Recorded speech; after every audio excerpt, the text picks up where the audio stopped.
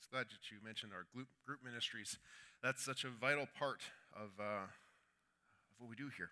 It's great to gather together on Sundays on a regular basis, but these midweek groups where we have a chance to go a little deeper in life and some of the situations, challenges that are happening in our world and within each other's homes, we can come together, encourage, support, pray for one another. So definitely go and check that out and see what group you can get yourself involved with. So if you were here last week, I wasn't. I was in California, but that sounds better than it actually was, because it actually was cold and rainy the whole time I was there, and I was on courses which stuck us in a room for 12 hours a day for the whole time. So I drove from the California airport to the California dorm, and so I did enjoy that part, but the rest of it was indoors. So I was glad to be away for a couple of days, however, and I appreciate Pastor Tony coming in, filling into the pulpit for us while I was away.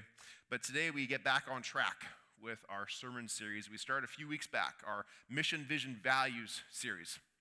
If you recall, almost a month ago now, we talked about this idea of a mission, that we all have kind of a mission. All churches have a mission that is grounded in the Great Commission. And the Great Commission talks about how we are a sent people who are to be multipliers, who are to go forth in this transformational power that God has brought into us and allows us to go forward in. And this idea, and this is where our sermon title comes from, or the series title comes from, that we are looking to find that mission on how we can merge with what God is already up to. It's not that he's been sitting at the side waiting to merge with us. It's us saying, no, he's like a freeway who's always running, and how do we merge with what he's doing and join him in his will and his plans for us and for this church and for the community that's around us.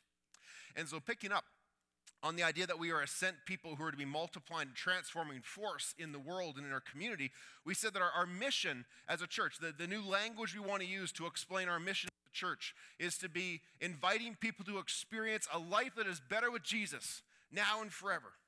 And how we do that? We do it by living out his grace, his truth, and his love. The week after that, we talked about this idea of a vision. Now, a vision is a preferred picture, a picture of a preferred future. That if we are successful in living out our mission, what would that look like in the future? And we talked about how if we can be successful in inviting people to discover a life that is better with Jesus, that even in our community here in which God has planted us, that a picture of that preferred future would be to see West Meadows, to see us as the body of Christ here in this area, to see us as the heart of new life in Lewis Farms. Now, when we talk about new life, there's this idea of new spiritual life that grows up as Jesus comes into a person's life and into their heart. But also, we can bring new life to people, to places, to institutions. We can bring new life to the moral and the social fabric of this region around us. That can happen when people discover that life is better with Jesus. And then we moved on to start talking about our core values. Core values are these convictions that guide our actions and reveal our priorities. And 2 weeks ago, I introduced the first one. The first core conviction, which is countercultural love. Countercultural love we describe by saying that we go forth to share God's never-changing love with an ever-changing world. That God is the constant that can be brought into a person's life and into society. That never-changing love into an ever-changing world. If you need to refresh yourself on any of those messages, if you missed any of them, you can subscribe to the podcast on iTunes or on Google Play. You can go to our website at westmeadows.org, or you can even watch the video of the messages at our website at westmeadows.org. So we encourage you to do that if you missed or need to refresh on any of those. But today, I want to introduce you, I want to reveal to you our second core value. And it's a core value you've heard mentioned a little bit earlier in the service already, that we refer to as heartfelt hospitality. Now, when we talk about hospitality, we probably already have a bit of an idea of what hospitality is. That it's about this relationship between a host and a guest. And when a host and a guest come together, hospitality also speaks to the events that take place when they're together, and to the feelings that are created in the mix of that relationship. And how that goes leaves a lasting impression. You've probably heard the saying at some point where it says, you don't get a second chance to make a first impression. You heard that before? You don't get a second chance to make a first impression. And that's a very true phrase. And that first impression actually might happen and it might form faster than you actually think. The research has been done into this at universities throughout North America as to how quickly that first impression is formed. And they've come to define what's referred to as the 7-Eleven rule. Here's the 7-Eleven rule. That in the first 7 seconds you meet somebody, you make 11 decisions about them. In 7 seconds. You make decisions about their appearance, their successfulness, their trustworthiness, their background, their competency, their relationship and similarity to yourself. And then after that 7 seconds, from second 8 beyond, you don't even think about this, but socially what goes on in your mind is that for the rest of the time that you're with that person, you're gathering evidence, either to reinforce that first impression or to refute it. The 7-Eleven rule. Same thing happens in organizations. It happens when you walk into a restaurant. In those first 7 seconds, how does it look? How does it smell? How's the crowd? When you walk into a business, and certainly when you walk into a church, the same thing happens. Based upon the welcome, the appearance, the warm friendliness of the people, it forms these impressions. And because that happens within us, in these very few short moments, when you first meet somebody, a person starts to face some very critical questions. Questions like, do I belong here? Should I stay or should I go? Do I even want to be here? And based upon these sorts of questions, it leaves an impression that saturates the person's view of the individual, of the organization, and also influences the level of future interactions that they're going to have with that person or that organization. Now in church, this leads people who come into our doors or the doors of other churches or people who meet you in the street who know you as a follower of Christ. This leads them to form an impression about us here at West Meadows, but also an impression about who God is, because we're his representatives in the world around us.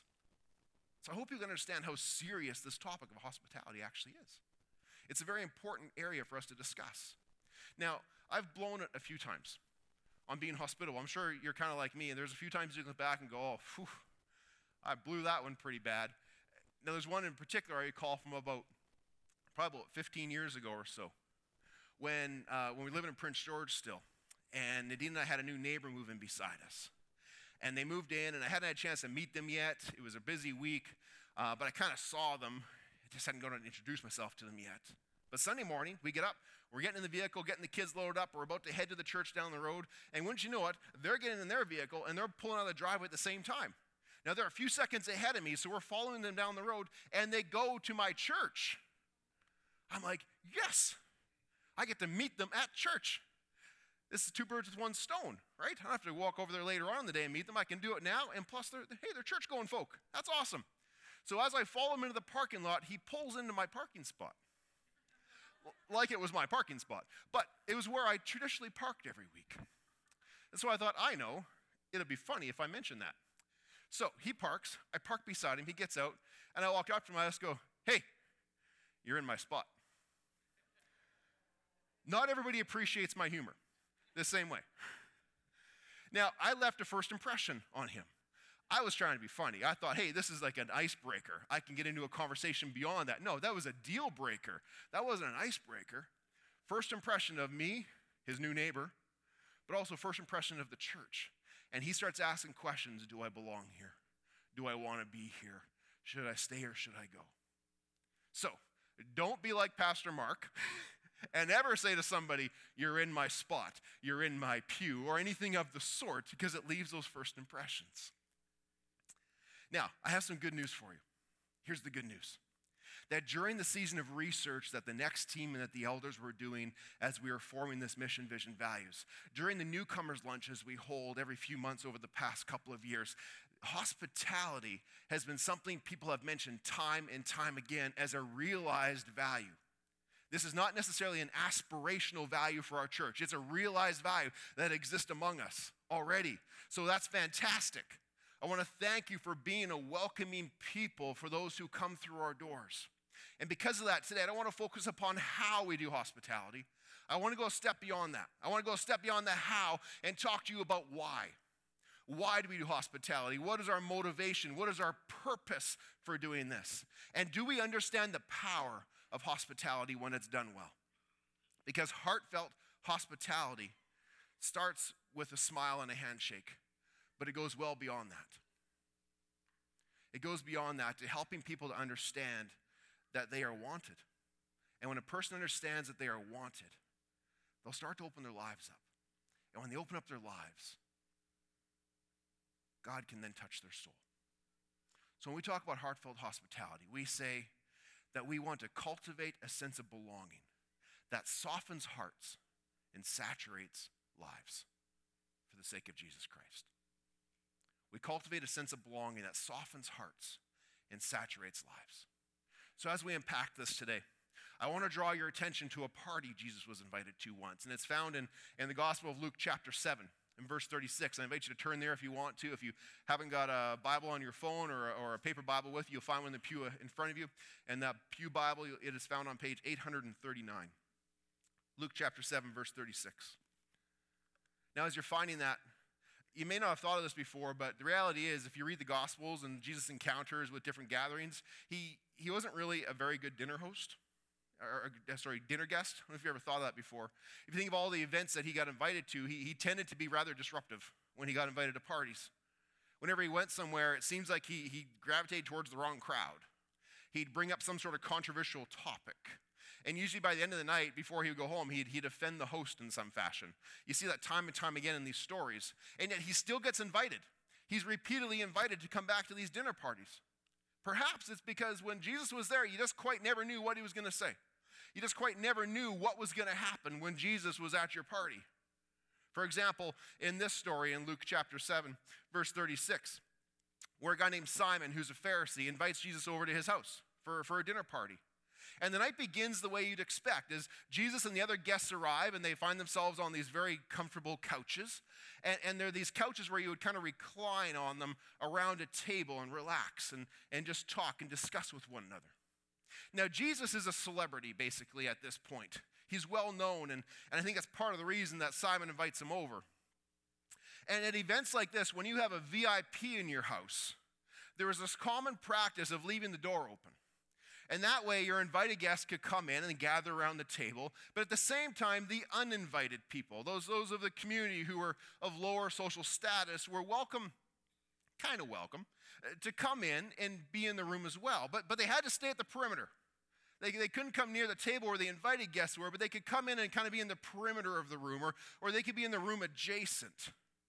And they did that because this was a way for Simon, in this case, to kind of boast. He could boast about the fact that this is my house, and welcome to my party, and this is my special guest who's going to deliver a message because I have arranged for this great event of which you can be an observer of. And so while this is going on, a well-known sinful woman in the area, probably a prostitute, enters the room holding a jar. And she moves from the wall to the table.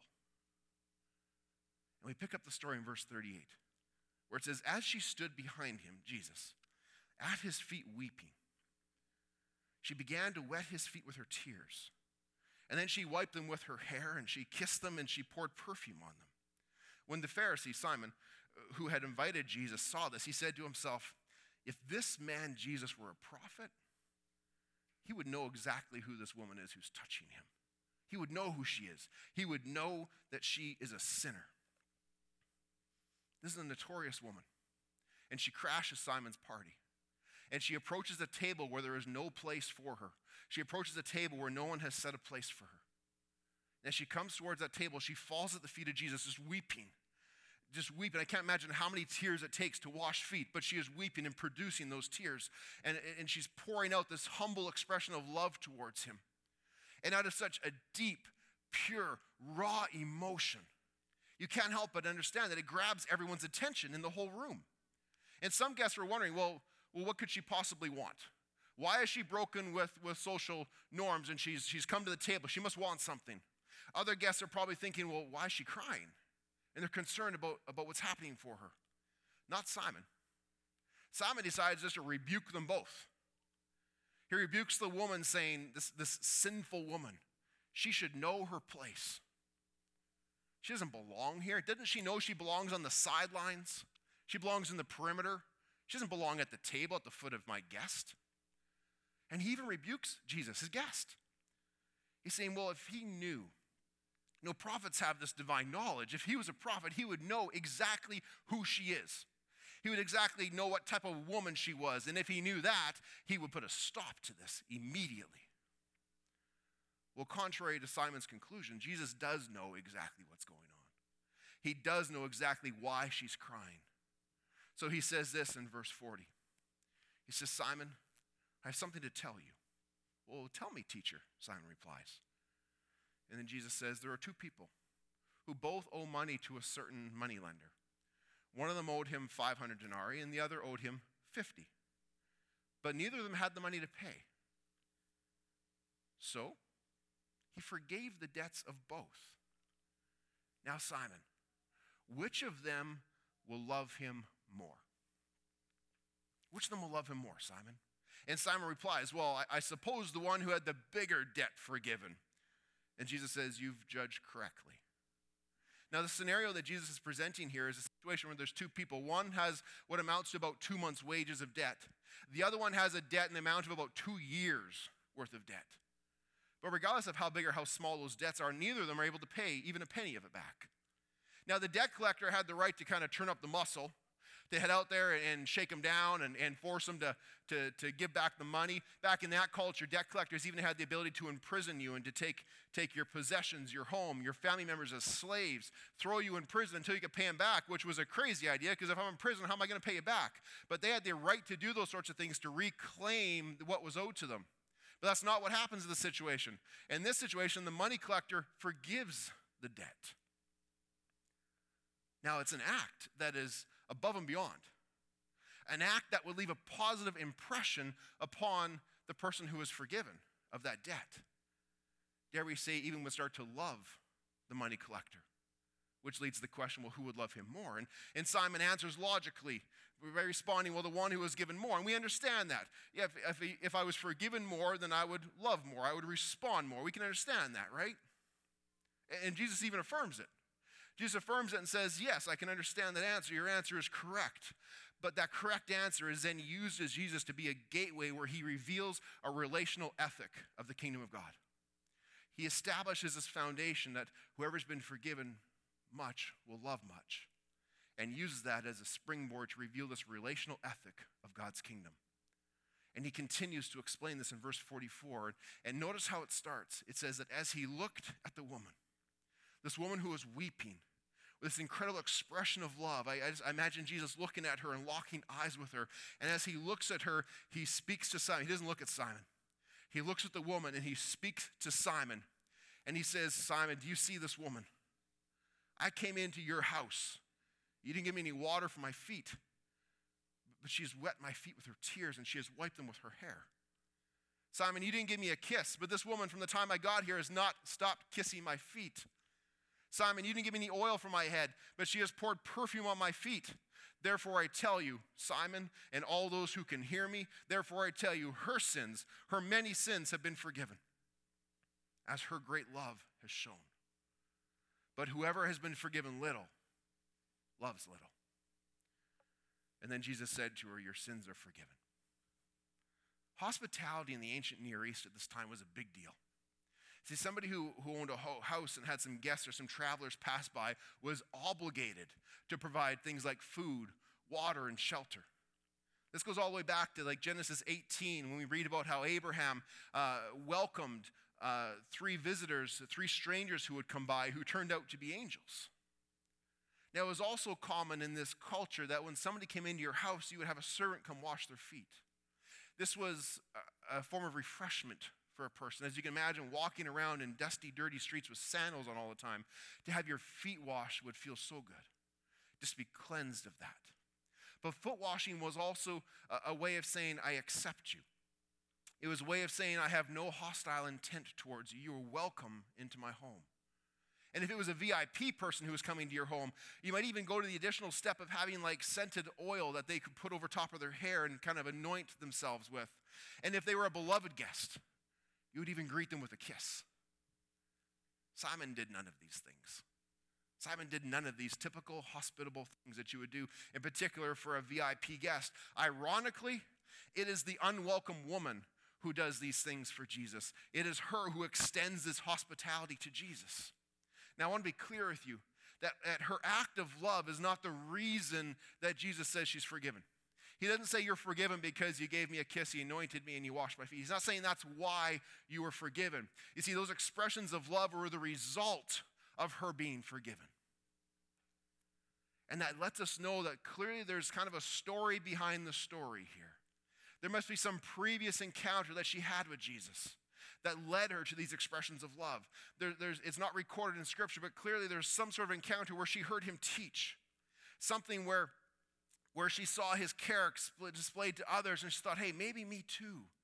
Some situation where she experienced his love and it had this impact on her. It gave her this sense of belonging that she hadn't felt ever, maybe not for a very, very long time. And this sense of belonging softened her heart. And the message of hope that Jesus brought into her life saturated it. In this town, she was known as that sinful woman. And she wasn't welcome very many places, and certainly not by very many people.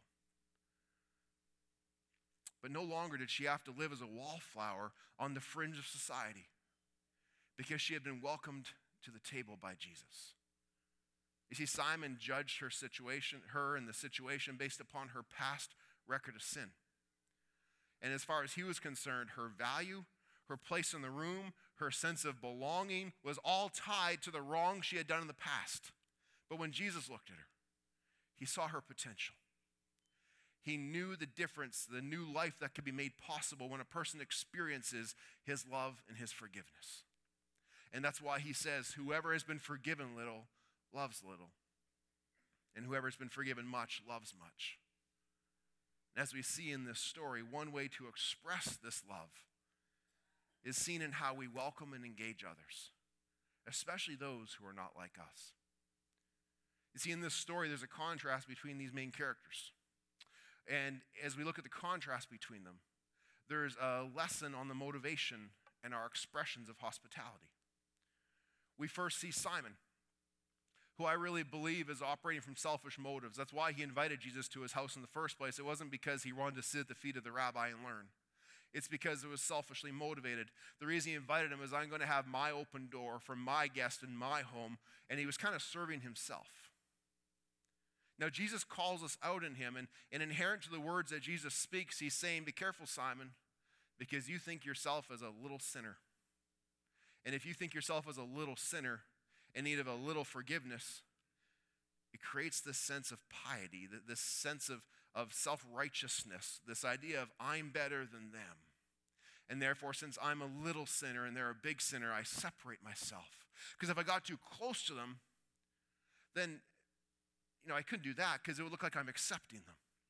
If I got too close to them, it might look like I'm endorsing their lifestyle. I'm endorsing their sin. And therefore, I got to keep this woman at a distance because I don't want to convey that at all.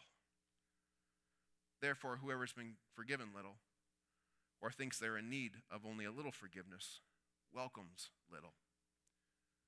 But then we also see in this story this sinful woman who is really the imposter in the room. And in the past, she has been delegated to the fringe of society. But she decides in this particular day to step from the shadows out into the light, motivated by this new sense of belonging that springs forth from the new hope she has found in Jesus. She's not offered hospitality to Jesus because she owed it to him. She doesn't do it because she's obligated to do so. She does it as an expression of love. She does it from the natural byproduct of one who has been forgiven much. And because she knows she's been forgiven much, she loves much, and that much love needs to be expressed. You see, this woman represents the hope of all people, that all people who are invited to experience a life that is better with Jesus can have.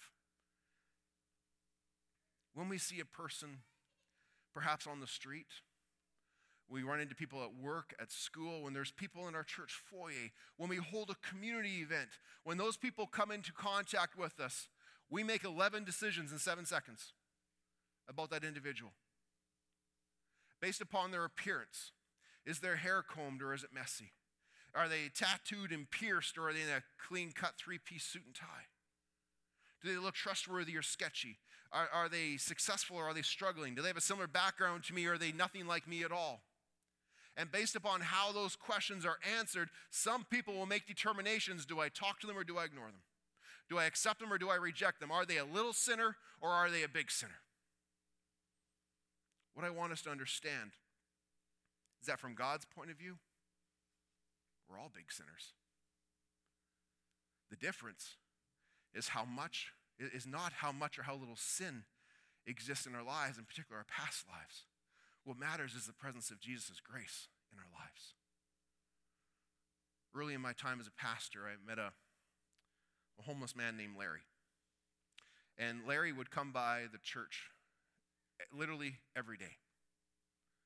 And he would come and sit on a couch in the foyer, and he would drink coffee. And myself and others would come and sit beside him on that couch. And we would share a cup of coffee. And we find that Larry had a hard, lonely life. He had gone through all sorts of addictions in the past. He'd been arrested more times than we could count. He had spent more years in jail than I had been in ministry.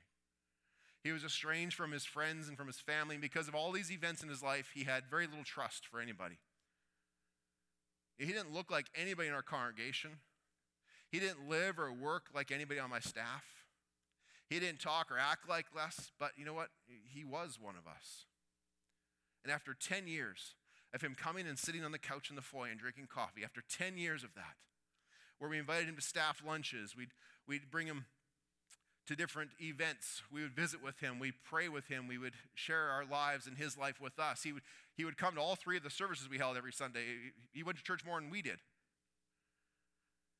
Over 10 years of that, one night he was killed crossing the street. He was hit by a vehicle. And a few days after, when I did his funeral, I want to share with you some of the words that I spoke at his funeral. For those of us who sat on a couch with Larry, we know how he liked his coffee. 1 sweetener and 1 cream. And while drinking that coffee, there's a good chance that you started a conversation, that you shared a laugh, that you heard a story. There's one thing about Larry, he always had stories to tell.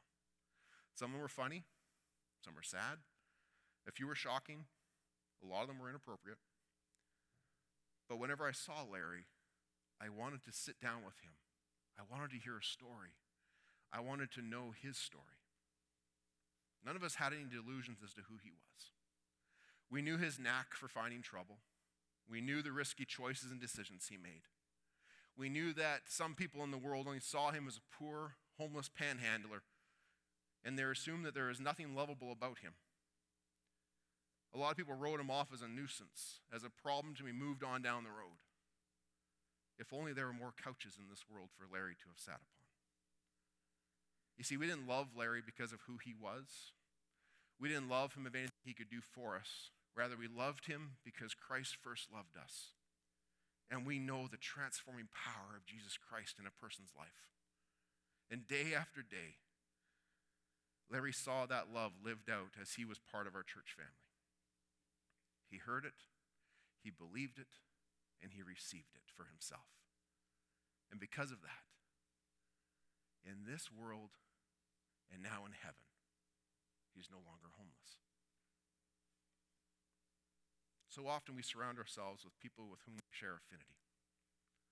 So often we surround ourselves with people who pass the 7-Eleven test and look just like us. You know, if you look a few chapters further in Luke, you come across another party Jesus got invited to. And in Luke chapter 14, he challenged people at that party towards this tendency towards affinity. He said this to them. He says, when you give a luncheon or a dinner, don't invite your friends. Invite your brothers or sisters. You can invite your relatives, or you can invite your rich neighbors. But if you do, they're just going to invite you right back, and then you've already been repaid. But when you hold a banquet, not a luncheon or dinner, when you hold a banquet, invite the poor, invite the crippled, invite the lame, the blind, and you will be blessed, although they cannot repay you. See, Jesus' challenge is for the people at that party and for us to make room at the table for those who may not look like us, act, vote, pray, or believe like us, but to make room at the table for them. Because here's the point, is that if we're not willing to make room for others in our day, we'll never hear their story. If we're not willing to make room for others around our table, we'll never make room for them in our lives. If we're not willing to make room for others in our pew, we will never make room for them in our hearts. That's the tweetable quote for the day. If we will not make room for them in our pews, we will never make room for them in our hearts. But when we do,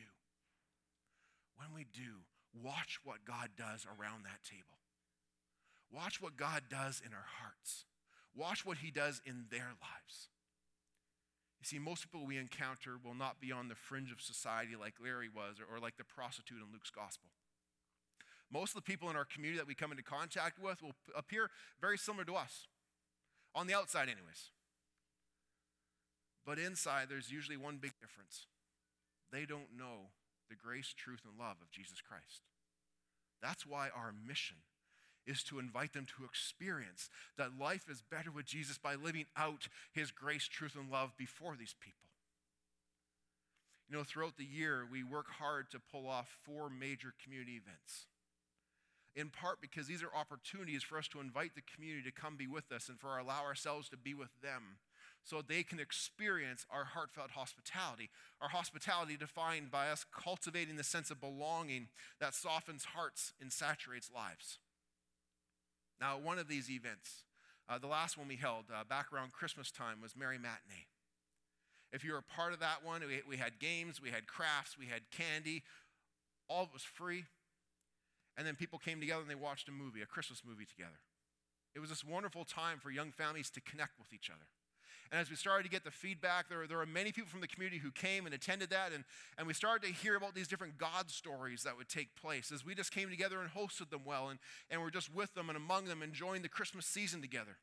One particular story I want to share with you today is a story of a young girl who attended and had hearing aids, but the hearing aids failed, and that almost made her day end on a very, very low note, but it ended on a high note.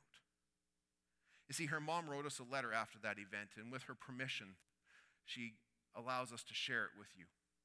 And I want to share that letter with you, read by one of our volunteers who extended and epitomized heartfelt hospitality. Thanks for an amazing time last week. My daughter Sadie and I had much needed mother-daughter time when her teenage sisters are busy. It was so fun. The battery story is amazing. Total miracle. When the very nice gentleman offered to go look, I immediately thought to myself, he is so kind, but he mustn't know anything about hearing aid batteries. I've done this for 11 years with her, and the rare time I've had one die, and I have no spare in a situation like this. There's never any hope, other than going to try to find a store that A, sells hearing aid batteries, and B, carries her rare size. So I just let him go, thinking I didn't want to hurt his feelings by saying it was hopeless. Where on earth would he find a battery in a church, let alone the rare size we needed? I was so mad at myself for not bringing her backup supply case and felt such mom guilt. It is so hard for her to hear, even with her hearing aid, that without it, a movie would be a big challenge, basically useless. She wears a cochlear implant on the other ear, but alone, it's not enough. I can't tell you how shocked I was when he handed me that battery. My jaw dropped. But even then I thought, wow, he did find one amazing, but definitely won't fit, and then he'll feel bad. I popped it in and waited those long 4 seconds of silence. Until, what? No way. It turned on. Tears filled my eyes. I instantly thought how much God must love her and love us, that he miraculously placed that battery here that day. I have no doubt it was a little God wink to tell us that he's got us, even the small stuff. Sadie is a medical miracle. I could fill pages and pages with her life story. Could you please thank him again for me? And for Sadie.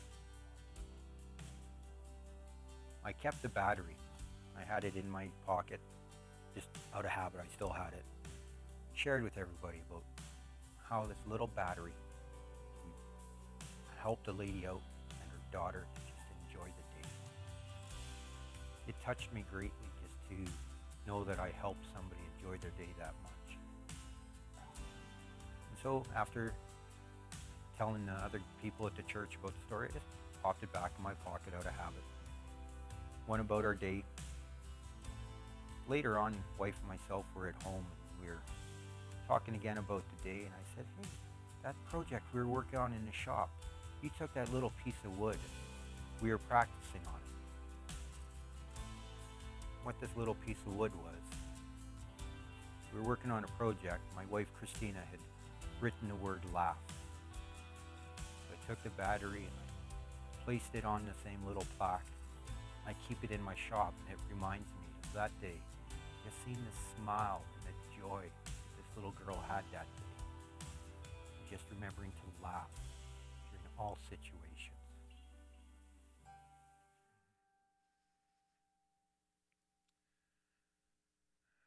Mike, thank you for loving and for serving our community in such a great way, and for being an instrument of God's love. You know, it's amazing what God can work through, the simplest little things, and he can use those to connect dots in a person's mind between what happens in their world and his love for them. My favorite line in that whole letter that mom from our community wrote is, I instantly thought about how much God must love my daughter and us. We didn't say those words to her.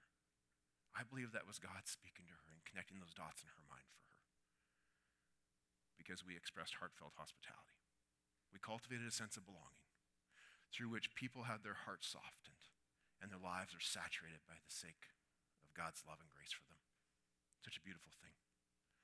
Our motivation for being hospitable, it starts with us understanding the futility of us weighing sins. As Jesus explained to Simon around that table, that if we do that, it leads to this idea of self-righteousness. And self-righteousness leads to exclusion and separation. You see, if we get scales out like that, where let's say, for example, I put my sins on one side and we put your sins on the other side, well, yours are heavier, right? No, I don't know. I don't know whose are heavier, but one of them will turn out to be heavier. And if that was the way it worked, we could say, well, yeah, one's a bigger sinner than the other.